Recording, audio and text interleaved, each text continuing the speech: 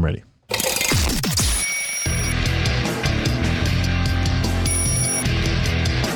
This is Good Morning Liberty. Well, what is up, all of our liberty-loving friends? This is another fantastic episode of Good Morning Liberty. My name is Nate Thurston, and across from me is Mr. Charles Chuck Thompson. How's it going today, Chuck? I was feeling a little bit of Robin Williams there. Just a little bit, yeah. Good morning, Liberty. We had a request to do that from the private group, and I forgot about it when I first started talking, and I realized I was supposed to do that. So when I got to the words, I was like, okay, let's do it. That's what happens when if you join the live group, you can submit requests. You change the show. You are part of it, literally part of it. So Good Morning Liberty, actually, no, go to goodmorningliberty.us/ no, that's you see, this is what happens when you just show up and do shows. You go to joingml.com. Joingml.com. That's all you gotta See, do. I had it. Yeah. Totally nailed it. GML. Yeah. Good Morning Liberty. Joingml.com. Mm-hmm. That's where you can go. Okay, we listen. There's a kerfuffle going on around the world right now. Besides what I just happened with me. Mm-hmm. Okay, so as far as the world goes, gotcha. It's a mess. It's a big mess, and we're gonna have to talk about a little bit of it. Get your beams. Gas prices going up like crazy. Oil hit $139 a barrel overnight. I believe it came back down some today. So what are we gonna do? We're gonna have to talk about a little bit of this. Literally, I left town Thursday. I want to say I filled up for like $3.29. It did pop up. Yeah. Driving home on Sunday, I think the cheapest I saw was $3.89. Yeah. In Tennessee now. Now, I know you Californians and New Yorkers have been paying $18 a gallon for 30 years. All right, I understand that. But for Tennessee, where it's God's country, still a lot of freedom here. Gas, over $4 a gallon, we haven't seen since 2008. Yeah, it was I went to Illinois this weekend. It was $4.20 a gallon in Illinois, and I filled up. They passed weed. Yeah, the legislation. I paid $3.90 in Tennessee before I went to Illinois. Didn't buy any gas in Illinois, and then I got gas in Kentucky on the way back for $3.90 again. So didn't have to pay the Illinois prices. You just submitted all your carbon. I gave them some of my carbon, and then I left. And that was about it. So let's talk about what's going on with this whole thing. As you know, there's a bit of a war that's going on. And we're trying to figure this out, this whole oil thing, because it's looking like we might end up shutting off our oil purchases from Russia. I think it's going to happen, or at least a significant portion of it is going to happen. And that's going to have some ramifications that people are going to have to be ready for. And we need to talk about the libertarian theory behind this whole thing. I got a list of questions later on. Like, is it true that where goods cross borders, armies do not? Is it okay for us can we always do this free trade all the time? Are there ever instances where we need to stop the free trade between different countries for any reason? I'm not saying we should. I just have a lot of questions that I think libertarians are going to have to steelman really hard to be able to make it through the next few years, because it's not going to be easy. It's not. Anyway. That's true. Anyway. I think, well, we can get to it, but I think you do have to have some reserves. I mean, if you think about your personal life, right? If you're out there investing and freely trading, you have to have something to fall back on a little bit. So you got to take that personal responsibility, I think. And, I'll be one to say perhaps Trump was a little bit right on...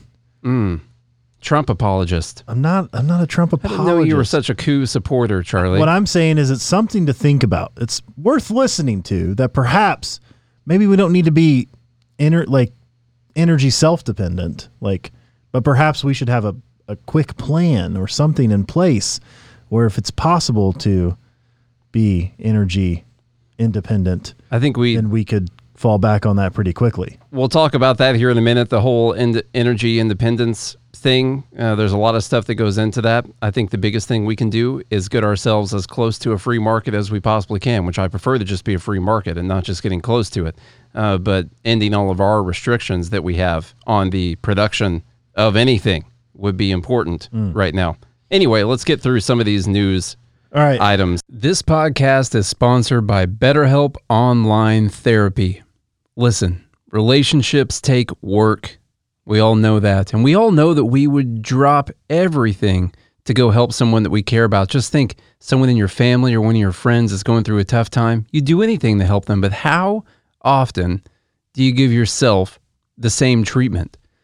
This month, BetterHelp Online Therapy wants to remind you to take care of your most important relationship, the one you have with yourself. Whether it's hitting the gym, making time for that haircut, or even trying therapy, you are your greatest asset. So invest the time and effort into yourself like you do for other people. Now, Charlie has been using BetterHelp for quite a long time. He has really enjoyed it.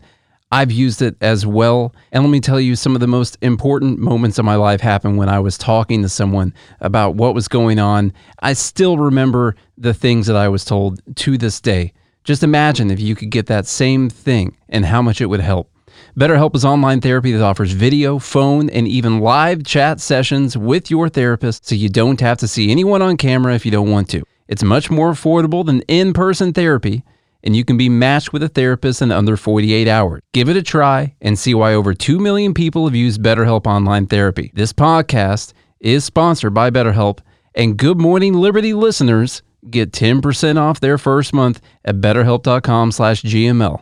That's BETTERHELP.com/GML. From Newsweek, first up on the dock from Newsweek, U.S. plots ban of Russia oil. Talk of Saudi Arabia deal sparks anger. Anger. The Biden administration has been criticized of reports that the president's advisors are considering a visit to Saudi Arabia to try to convince the kingdom to pump more oil. Hey, kingdom, can y'all pump more? Turn them pumps on. The plans, which have not been confirmed, were reported by Axios as oil prices soared by 10% amid U.S. and European threats to ban Russian oil over Moscow's invasion of Ukraine.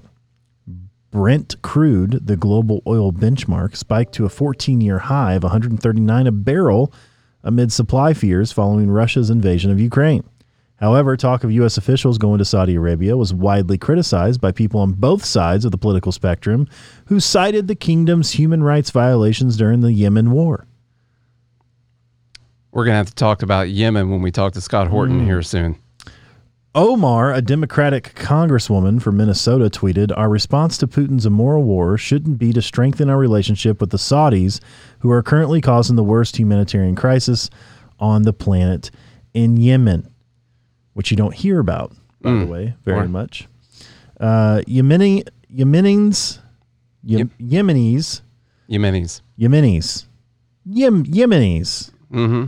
Yosemites. Might not matter to some geopolitically, but their humanity should. This is a wildly immoral act. So we'll shut off Russia for invading Ukraine, but we'll strike a deal with Saudi Arabia because, Yemen, they don't matter as much. Yeah. And what's interesting is our relationship with Saudi Arabia, considering lots of things. 9/11 might be one of them, but doesn't matter. It's just... Did they have anything to do with January 6th? That's the question. Okay. We don't have to worry about 9/11. It's now Jan 6. Yeah, that's what we have to worry about. So when it comes to this, there could be the free trade argument. Like, okay, we need to get as much oil as we can. But then also there's this really weird hypocrisy thing that I think people need to figure out, where we're going to stop buying from Russia because what they're doing in Ukraine, which is terrible and they shouldn't be doing. And the Ukrainian people have every right to defend themselves. And I hope they win. Just get all that stuff out there. Okay, that's all terrible, but stopping buying from them and then switching to Saudi Arabia, that kind of sends a weird message that we just truly don't care about what's going on in Yemen, probably because we have something to do with what's going on in Yemen, so we really don't care about that. So we're going to go into this next article here, just to brush on this a little bit. We will be talking to Scott Horton not too long from now, so we'll be able to get all the juicy details on this. I just thought this was an interesting perspective, and I'd already had these thoughts over the last couple weeks as this has been going on. Like, what about all the other human rights violations, the places that we've been bombing all around the world? Where has the media been on all of those things? Where's all the video? Where's all the outpouring of support? Where is it? So this article comes from Mint Press News. It was the best one I could find about this. Tears for Ukraine, sanctions for Russia, yawns for Yemen, arms for Saudis. The West grotesque double standard. Quote, we're brutally bombed every day, so why doesn't the Western world care like it does about Ukraine? Is it because we don't have blonde hair and blue eyes like Ukrainians? This father of four, asked about an outpouring of international support and media coverage of Russia's invasion of Ukraine and the lack of such a reaction to the war in Yemen. I'm not reading this to make the argument that this is some kind of deep-seated racism. I think it's more than likely due to economics. I would say is the reason that it's been so different. But you do have to recognize the massive difference that's gone on here with all the places that have been getting bombed by us, by Saudi Arabia. You talk about Syria, we had Libya, we had Iraq, Afghanistan, Iran. You did not see this. You saw it right at the beginning of Iraq and Afghanistan, those kind of things, but you don't see all these pictures of what we're aiding in Yemen. Over the weekend, a member of Tom Ree's family, that was the guy earlier, was killed and 9 relatives injured when their family home was targeted in a Saudi-led coalition airstrike. I'm going to be putting some pictures up here. The third one will be a little bit distressing. We'll put it that you guys have all been hitting those buttons on Twitter when you click on stuff about the war anyway, that it's okay to view those. So we'll run a few of these through here. So Yemenis ask about the obvious. As the Russian invasion of Ukraine continues, an outpouring of support for Ukrainians continues to be seen across the Western world. Severe sanctions against Russia have been imposed by the U.S., Europe, Australia, and the West in general, amid a flurry of emergency talks at the UN. The speed of Western retaliation has raised eyebrows among Yemenis who have endured a relentless bombing campaign and deadly air, land, and sea blockade for 2,520 consecutive days. Lord. That's quite a bit. Yeah. In quite a long time, since Thursday. Well, I want to point out real quick that this is interesting how powerful the corporate media is at defining the narrative. Yeah. You know, and how much people actually pay attention to what's going on. It's not like corporate media is probably not aware of what's going on in Yemen. It's just they don't make the top stories. They're not talked about 24/7 like everything else. I mean, you turn on any news channel right now, CNN, MSNBC, Fox News, it doesn't matter what it is. And it's all about the war in Ukraine. And they might think there could be other issues here. Let's just be honest. They might think that their viewers just simply wouldn't care as much. There's a lot of possible things behind it. Maybe they don't have a proper villain that they could talk about. Like with Russia, it's pretty convenient. Listen, what Russia's doing wrong. And like I said, I hope Ukraine wins this. They need to defend themselves, and I hope they do a good job doing it. But Putin in Russia presents a very interesting villain, and the news needs to talk about that villain. I think a lot of times that's what they're really talking about, who the villain is. Yeah. in the news story. And with all of the talk about the right and Russia and Trump and Putin and all of that, it's very convenient to be able to show pictures of Trump invading Ukraine, essentially. Yeah. Is the right wing invading Ukraine and killing these people. The Putin apologists. Yeah. So, or perhaps if Ukraine is full of Nazis, America's supporting Nazis and they don't care about Muslims. Yeah. Maybe that's it. I'm just saying. I'm not saying that that's right. Mm-hmm. I'm just saying, put that in your think tank and brew on it. Since Thursday, the Saudi-led coalition, supported by the United States, has launched more airstrikes in Yemen than Russia has in Ukraine. In Hajjah, a province surrounded by heavy Saudi artillery, Saudi-led coalition warplanes launched more than 150 airstrikes, killing scores of civilians. As news cameras and solidarity protests gave much-needed sympathy to Ukrainian civilians, in Yemen, warplanes bombed a number of densely populated areas. An additional 160 airstrikes were launched on the provinces of all of these different names of provinces, the main entry point for commercial goods and aid in the country facing the worst man-made famine in the 21st century. While the U.S. readies massive shipments of arms and military aid to Ukrainian freedom fighters defending against Russian invasion, Yemeni rebels downed an American-made MQ-91 drone flown by the UAE and 2 American-made Boeing in situ Scan Eagles. So they go into the comparison here. The tragedy in Yemen has been much more deadly than that in Ukraine, where 325 Ukrainians, including 14 children, have tragically lost their lives, according to Ukrainian officials. Granted, the war in Yemen has raged on for 6 years, but comparably, the numbers are astonishing. Since 2015, the death toll has reached an estimated 400,000 people, including 3,900 children. So that's not good. Those deaths have included attacks on civilians, so egregious that they did garner fleeting media attention, but inevitably, no sanctions, little international condemnation, not even a cessation in the military aid and support to the perpetrators. Bombed out schools, funerals, wedding halls, refugee camps, even a school bus full of children targeted by the most advanced U.S. weaponry have not been sufficient to elicit the reaction that Ukraine has garnered in less than 1 week. Now, is it possible because it's U.S. supplies and weaponry is why the U.S. is like, ooh? Well, I would say that's highly probable. I can't say anything about this because, that those kids were killed with my support. Yeah, and you have an issue here where it crosses political lines also. You have Obama involved in this, and you have Trump involved in this, and now you have Biden involved in this. So there's no clear political motivation that the media can go with here. Everyone's the bad guy in this situation. Now let me turn it the other way. Is it possible that, we are in a way allies with Saudi Arabia, let's say, and the fear is that Putin is not going to stop with Ukraine. He's going to go into NATO allies, and then because we're allied with NATO, like we're trying to stop Putin now, so he doesn't get closer. And what's happening in Yemen over the last 6 years, it's not as important, because what's more important is a potential nuclear war with Russia. We have to stop, all that. I'm just asking those questions. That is a potential. Could also be the potential that we don't use a lot of resources from Yemen, and so we don't care quite as much about that. Ukraine does have a lot of resources like wheat and corn that they export. They're very important. Natural gas. They've obviously got the capacity, the ability to put out a lot more natural gas and oil, more than likely, although I don't think their economy has been able to front them being able to do that yet.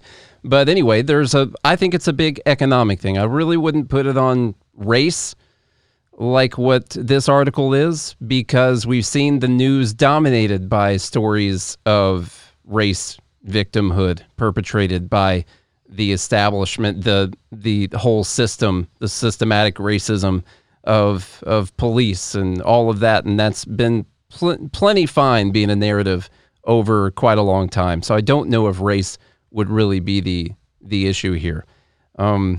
It might also be the case that when you look at a country, not as a third world country, but maybe closer to the society that you see yourself in, not that Ukraine's real close to that you think, well, things aren't supposed to happen in a place like this. Stuff like this happens in countries like this all the time. If I cared about this, I'd just be sitting around, about ready to off myself every day worrying about atrocities in countries like this. I'm not saying any of that's right. I'm just, I don't think it's racism. I think it does have to do with the U.S.'s involvement in what's going on. Yeah, and I think that's the actual problem, is that we're supplying Saudi Arabia with all the technology that they are using to bomb innocent civilians. Yeah.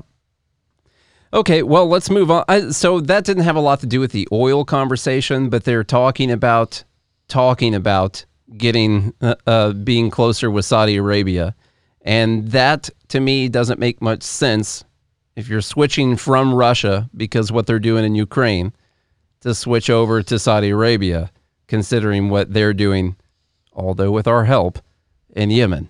That whole idea doesn't make any sense, and I would prefer that things make sense. Some more disgusting statistics at the bottom of this article, Nate. Since 2015, 266,000 airstrikes have taken place, according to the Yemeni Army Operations Room. And they also say here that more than 70% of those strikes have hit civilian targets. So that's pretty disgusting if true. Yeah, that's not good. Say it's half that. That's still not good. Yeah, I wouldn't like that either. Yeah, it's completely awful. And yeah, over what? I mean, part of me, the libertarian position is like, okay, these are their wars, like what do we need to do in either one of them? Right? I mean, there's something to also be said for sanctions against Russia. Like, all that does is, we talked about this before, all it does is hurt the actual people. Mm-hmm. There's innocent Russians in this too, innocent Ukrainians, innocent Yemenis, innocent Saudi Arabians probably too. Yeah. And so it's like, what are we doing that actually, what is supposed to be the libertarian position in all of this? I mean, for the most part, it's not total isolation, but it's like, okay, we don't live in a perfect world. So as what you mentioned, where goods cross borders, enemies do not. Well, that's not necessarily always true, because you could be in free trade with someone and then all of a sudden there's an evil person who has power and they just want to use bombs because it sounds fun. Yeah, I think it's fun to blow stuff up. I really think that libertarians, I'm not saying that we're wrong on everything. I think that a lot of mistakes have led up to where we are right now, and you definitely can't say it was a libertarian foreign policy that led to where we're at right now, or libertarian economics. But does libertarian have a solution to what's happening right now? The libertarian solution to what's happening right now. It's a really tricky situation. I think we need to steelman all of the arguments as much as possible. Like when it gets into this oil, we got a thing from Elon Musk here. It really didn't mean for this to be about Musk. We've talked about him a lot lately, but we're going to have to do something about oil production, and actually production for everything, if we're going to make it through the next couple of years, because I don't think it's as bad as it's about to get. Which, yeah, that would always be a true statement, I think. So anyway, this is... As my grandpappy always used to say, it can always get worse. Or it will always get worse. Yep. Something like that. All right, go ahead. Lots of comments in the live group, though. I want to kind of address some of these, which is it possible Russia doesn't care a whole lot about the destruction of the ruble because of their supply of yuan and gold? I also thought that same thing. I brought that up a week or two ago, that over the last 20 years, Russia has dramatically reduced its dollar reserve and increased its gold and yuan reserves. And so, yeah, and oil. So, I mean, even if the U.S. stops buying oil from Russia, they can obviously sell it other places. Yeah. I believe 80% of Germany's energy is dependent on Russia's natural gas. About 70%, I think. 70%, something like that. So that's one thing. The other things I wanted to address here too, which is how far can we distinguish the distance between a government and its people? I would ask the question of, it would be like someone stopping you personally from doing something, a normal everyday activity. Because, for instance, like shutting down the internet or whatever it may be, because of our wars in the Middle East or whatever that may be. So, like, for instance, Joe, if you couldn't heat your house tonight because of the sanctions placed on the United States, and so we ran out of electricity, I mean, is it your fault? Should you suffer the consequences of the politicians? I understand what you're saying, because obviously in America, we put those people in power, for instance, because we vote democratically. I think Russia still has a vote, but I'm not sure how valid it actually is. Yeah. So in these other places, people take positions of power, and it's not really a representation of the people, though they are subordinate. The people are subordinate to... They need to be insubordinate and churlish. Exactly. If they were just those things, yeah, what a world we would live in. But I do think it's important. Now, we've talked a lot about how we need to minimize the destruction of a normal Russian's lives right now. Like, for instance, right now, I can't imagine being the owner of a Russian cat. That would just be awful.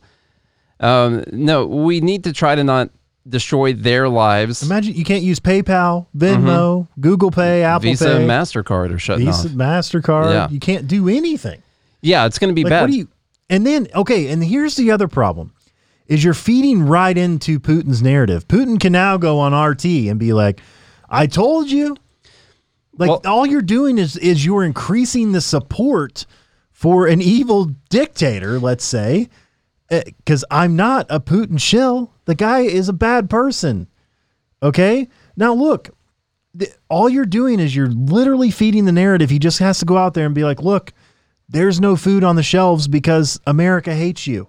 Yeah. You know, you can't use the internet because America hates you. I told you this was going to happen. Now look at it all happening.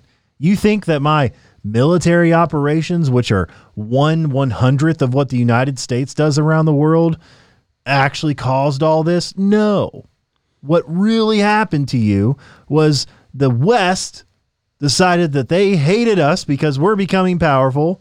And it's so easy to flip the narrative. And now the population is behind the war, whereas they weren't before. Now they are. And so it plays right into Putin's chess game. The guy's not dumb. He's not dumb. I think you could look at how well our embargoes in Cuba worked in taking away Cuba's government and creating a nice, pleasant, free speech democracy down there. I don't remember how long we had embargoes on them, but it was quite a long time, and it didn't exactly work. And so the question would be, does this? So the idea is that you're going to hurt the population to the point that they're going to rise up against their government and install a new government or elect a new person.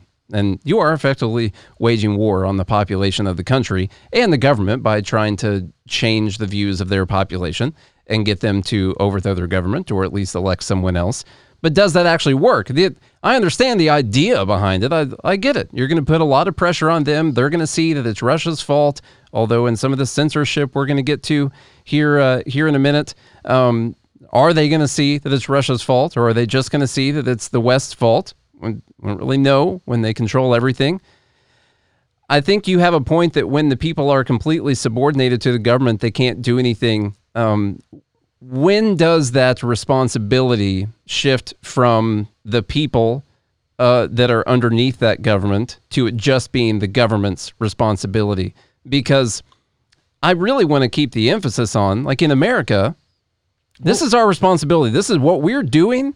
This is our fault because we still have pretty free and fair elections. We've got a fairly free press and a really a lot better economy than what a lot of other nations have. We can get online and we can see all this information. And so whatever it is that we're doing around the world, it is, to me, still right now on us that we stop our governments from doing this. And you can do that by not just going with whoever MSNBC or Fox is telling you needs to be elected and in office. You can do your own research into the candidates. You can quit being so lazy when it comes to elections, when those elections cause the deaths of hundreds of thousands of people all around the world. You can quit being so damn lazy when it comes to the elections and try and get the right people in power. But the people haven't done that. So I do think that there's some responsibility. But then again, is it on everyone? For instance, I voted for the right dictator to be in power.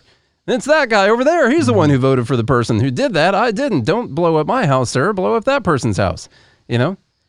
We started this off by saying this is a kerfuffle if I ever seen one. Yeah. And what hurts is that we have no moral authority to go tell Russia, like, oh, Russia, what your government is doing is evil. Don't look at what we've been doing all around the world over the last 20, 30, 40, 100 years. Don't look at any of that stuff at all. What your government's doing right now is terrible, and you need to come along with us so you can stop attacking Ukraine and just help us kill people in Yemen. There you go. That's what you need to get behind, people in Russia. We'll stop attacking Ukraine, and we can just kill brown people. Yeah. Yeah. Now, look, I'm not saying that I'm the superior being of morality. I'm glad. Okay. But it took me a long, I'm going to out myself here. And right after 9/11 happened, and because before that, I didn't know what a terrorist was. Mm-hmm. And the media defined what a terrorist was for me. And I was so angry that someone would attack us because we were free. I literally believed that at a time. Now, when 9/11 happened for me, I mean, I was 13, 14 years old, somewhere around there. So I was a young, impressionable mind. And even as I got older, all the way up until 2008, 2009, even 2010, I was so for America turning the sand into glass. Mm-hmm. Literally, I was so behind America, just literally wiping the Middle East off the face of the earth. Now, see, then this is what happens. Now, look, a lot of people are going to say, well, we got attacked. 9/11 is different than Ukraine or Russia or whatever. That's not the point. The point I'm getting at is that when you are suffering as a community, as a society, you're going to look for someone to blame. It's a natural human thing to do. And it takes a lot of thought and discussion and changing of minds to realize that that wasn't the case at all, that I was wrong back then. That's not what should have happened. We should have figured out why something like 9/11 happened. Perhaps we started it, right? And maybe we should look inside to ourselves and be like, what could we have done different to prevent this? Not because somebody hates us because we're free. Why do they actually hate us? You know? And that's what I'm trying to get at here is it's so easy for Putin now to manipulate everything that we're doing to his people and create people who are so angry at the enemy for ruining their lives and everything that they had that they want to send nukes over to the United States. They might turn the U.S. into glass. It's possible. While you're on that, it's something to think about. While you're on that, I'm gonna run through this New York Times article. I want to make sure that we get through it. Russia takes censorship to new extremes. I want to do this one real quick. And so this is pretty crazy. By the way, I do think that as libertarians, we have to make sure, okay, so there's the Ron Paul idea when you go up there and you talk about 9/11 and you say, well, they don't hate us because we're free. They hate us because we're over there. That's why they hate us. We need to listen to what the CIA says about blowback and why they would want to do this. Okay. It's not because they hate us because they ain't us. Yeah. That's one thing. And when we talk about this, we do need to discuss what have we done or what has NATO done that could possibly be objectionable by Putin? What points does he have? And then we also have to make sure, which I'm sure everyone does, that you completely condemn the invasion of a country that has done nothing to harm you at all, and that they have the total right to defend themselves. And I will openly root for Ukraine to win this war and for them to wipe out all the forces that are inside of their land right now. I think people also need to hear that from libertarians, because what I happen to see online is if there's some tanks rolling down my street right now, the libertarians in my neighborhood are going to be like, well, yeah, we deserve it. Yeah, you got to look at what Biden and Trump and Bush did. Let's just, and that's what we're going to do when someone's rolling down because we did something to deserve it. I want to hear that you're still going to, talk about the right to defend yourself when people are trying to take away whatever freedoms you have left in Ukraine before this even happened. Not that it was this nice, perfect bastion of liberty or anything like that. I want to make sure that we do get that point across when we're talking about all this. There's the line of talking about why this is happening. This isn't a perfect situation. Yes, there's propaganda on all sides for sure, but also everyone's got the complete right to defend themselves. Russia's aggressive action towards Ukraine is wrong, and we need to talk about whether or not those things deserve to be stopped. And what things would you do to stop that? Because what would you do if this happened in our country? They're a constant assault on New York right now from Yemen. Yemen's just decided they're going to just have a constant barrage of rocket attacks in the U.S. Are we going to sit by and just be like, oh, well, yeah. Well, the U.S. kind of deserves it. I get it. I understand why they're mad. We just need to bend over and take it up the tailpipe for a little bit. Sorry, your house just got blown up, sir, with 8 kids. But you know what? You voted for Obama. You know what Obama did. So I'm sorry about your family. I agree with that. But I also want to say I don't think that takes away from the discussion of what the U.S. involvement has been globally. And that when you want to go back to the poking the bear, let's say, when you talk about little kids fighting, Yeah. and the person that's constantly instigating things and starting shit, and the other one finally decides to retaliate, well, who's in the wrong? Right? I mean, so you have to, this is why nuance is so important. You have to be able to discuss all of these things, because at the end of the day, we want to get to a solution where the U.S. stops instigating stuff, right? And stops trying to be the global power. That's the real libertarian dream, let's say. And then when something like this happens, it's obvious that it's Russia's fault and you can help. Yeah. Instead of being like, oh, well, we kind of overthrew Ukrainians' government because they didn't really agree with us, and we kind of helped put in somebody who was more Western. Same the thing we did all over the Middle East. So it's like, to me, we have to get to a place where we can absolve ourselves from starting shit, so that we have a moral place to come from. Because I think all of those things need to be talked about. Well, I don't disagree that the Ukrainians should be able to defend themselves, and that I don't even disagree that maybe we should help in the way that we can. I don't agree going to wars and in boots on the ground, but I want people to be free. That's obvious. So I don't necessarily, but I also think that part of the discussion has to be, when is the United States going to realize that blowback is real? Mm-hmm.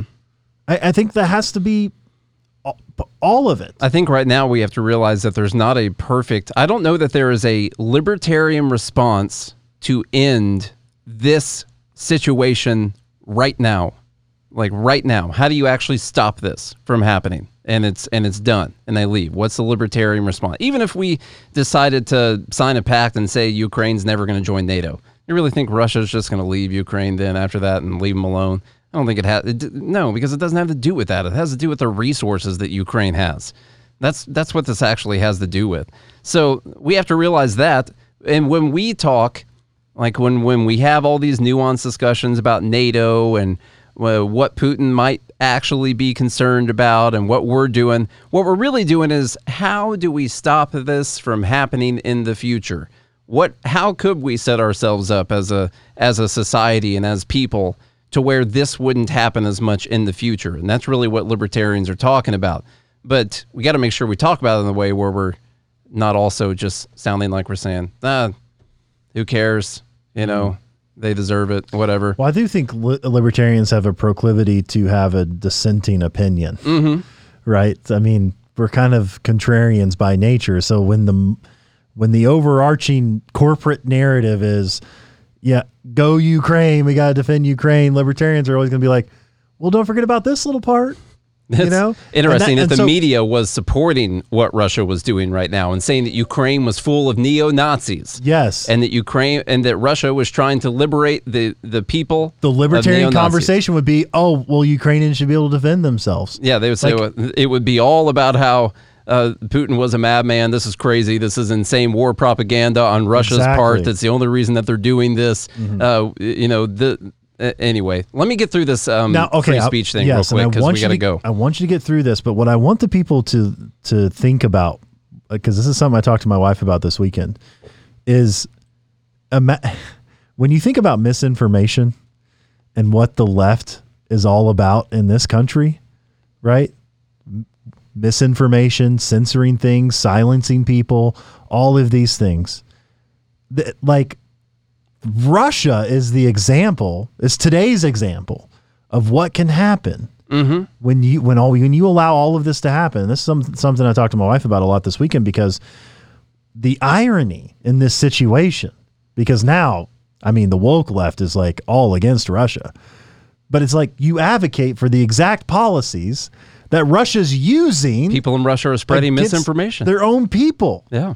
And so I want people to have that mindset when you go through this. Russia takes censorship to new extremes from the New York Times, stifling war coverage. Russia clamped down harder Friday on news and free speech, blocking access to Facebook and major foreign news outlets, and enacting a law to punish anyone spreading false information about its Ukraine invasion with up to 15 years in prison. Misinformation. Folks, false very information. Fact check false. Now you get a prison sentence. The crackdown comes as the Kremlin scrambles to contain discontent over the war and to control the narrative as Russia faces its most severe economic crisis in decades. Fearing prosecution, more independent Russian news outlets shut down on Friday, and the BBC said it had suspended all of its operations in Russia. Mr. Putin signed a law that effectively criminalizes any public opposition to or independent news reporting about the war against Ukraine. The law could make it a crime to simply call the war a war. The Kremlin says it is a special military operation. In addition, the government blocked access inside Russia to the websites of major Russian language outlets that are based outside the country and the Facebook. Facebook, Russia's internet regulator, claimed had engaged in discrimination against Russian news media by limiting access to pro-Kremlin accounts. So Facebook was censoring things, and Russia is mad about that in this censorship law that they passed. To get all that out there, including that of the Defense Ministry's television channel. Russian officials claim that journalists writing critically about the war or calling it a war or an invasion are undermining the national interest, even referring to them as traitors. National interest. That's an important Besides criminalizing the sharing of false information, it makes discrediting Russia's use of military in Ukraine, calling on other countries to impose sanctions on Russia, or protesting Russia's invasion of Ukraine, punishable by fines and years of imprisonment. Russians will still be able to reach blocked media through the Telegram messaging app, where many news outlets have their own accounts. Some can also use VPNs to bypass restrictions. Until recently, Russia's mostly uncensored internet had provided an outlet for Russians to express dissent and to read news reports outside the Kremlin propaganda bubble that envelops much of the country's traditional media. But amid the war in Ukraine, which has touched off protests across the country and an outpouring of opposition from Russians online, the Kremlin appears to see the internet as a newfound threat.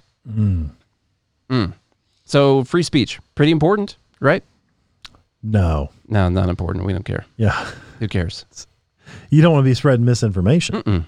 No. Yeah. I mean, you don't want to be calling something a war when it's just a special military operation. Yeah, I got you. You know, that makes sense. Yeah, because then you're just spreading lies. Yeah. And we don't like lie spreaders. So as Charlie discussed in the very beginning, this is the issue with allowing the government to decide that you can't have free speech. This is why the First Amendment is the First Amendment, that they can't take away that free speech, and there's freedom of the press and religion and all those things, those glorious things inside of the First Amendment that we barely protect still here in the U.S. This is why it's so important, because the very first thing that you can do is speak out, and then you can get other people to agree with your position. And when you have a democracy, some form of democratically elected government, well, when a lot of people don't agree with what you're doing and they heard about what you were doing through all those outlets, that's one of the most dangerous things that you could possibly have. And I put in here, this is where the subjectivity becomes an issue. Probably like what you were talking to your wife about. We can all agree that Russia censoring talk about war is a bad thing, I would say. But what about other stuff? What if Russia had censored Robert Malone? Would the New York Times have written this piece? What if they took Joe Rogan off of availability to be played in Russia? Would the New York Times have cared about that? No, they wouldn't at all. So they care. They don't actually care about censorship. They care about what's being censored. That's it. And that's the problem with subjectivity. And then you give the government that power. You say that they should be able to have that power on subjective terms whenever you agree with what it is that they need to be censoring. Definitely not you. Other people that they need to be censoring. Then someone like Putin comes into power, and this is what happens. Because, see, that's the biggest problem, and I love the way that Jordan Peterson's always put it, which is, who's going to define it? Like when it comes to hate speech or misinformation or whatever, who's going to define what that is? And he always says it's exactly the people you don't want defining it. Yeah. Because this is the actual problem. And what's so ironic to me is we've been talking about this whole COVID thing for 2 years now, right?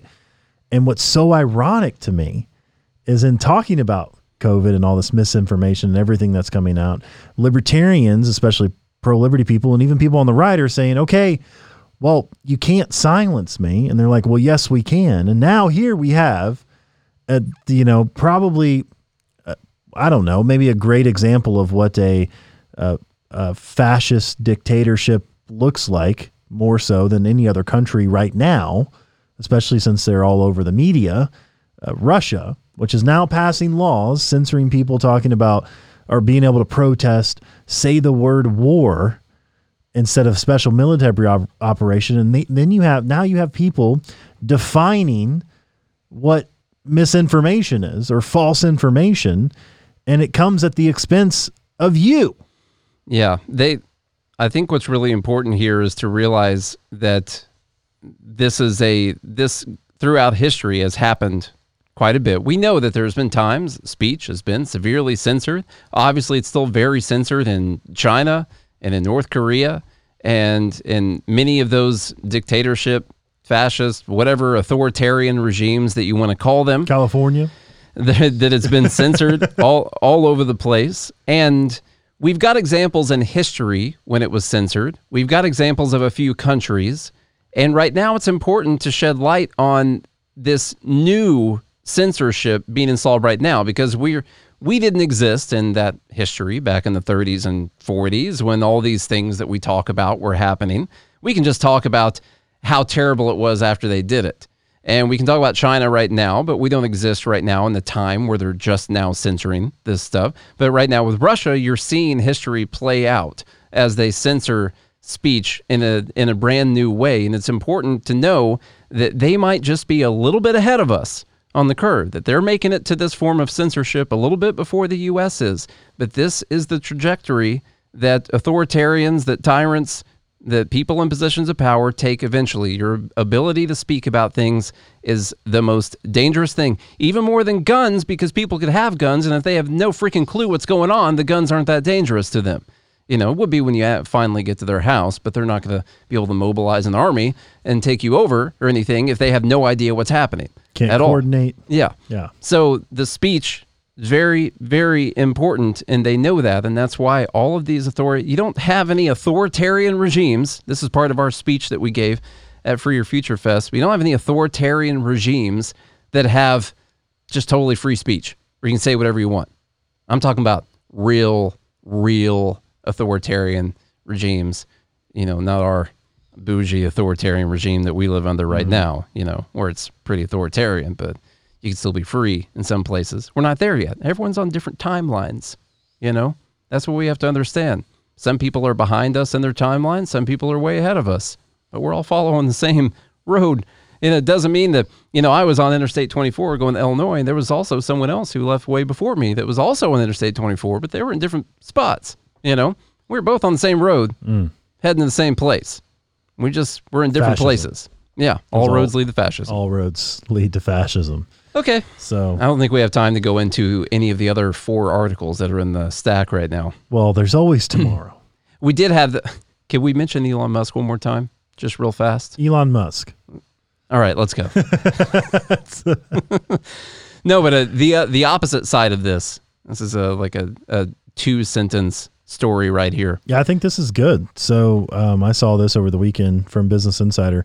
Elon Musk says Starlink was told to block Russian news sources, but it will not do so unless forced at gunpoint. And so this is someone sticking to your principles. Like, even things that we disagree with should be out there. So SpaceX, Elon Musk tweeted on Saturday that Starlink was told by some governments to block Russian news sources. Musk said on Twitter, Starlink has been told by some governments, not Ukraine, to block Russian news sources. We will not do so unless at gunpoint, he added. Sorry to be a free speech absolutist.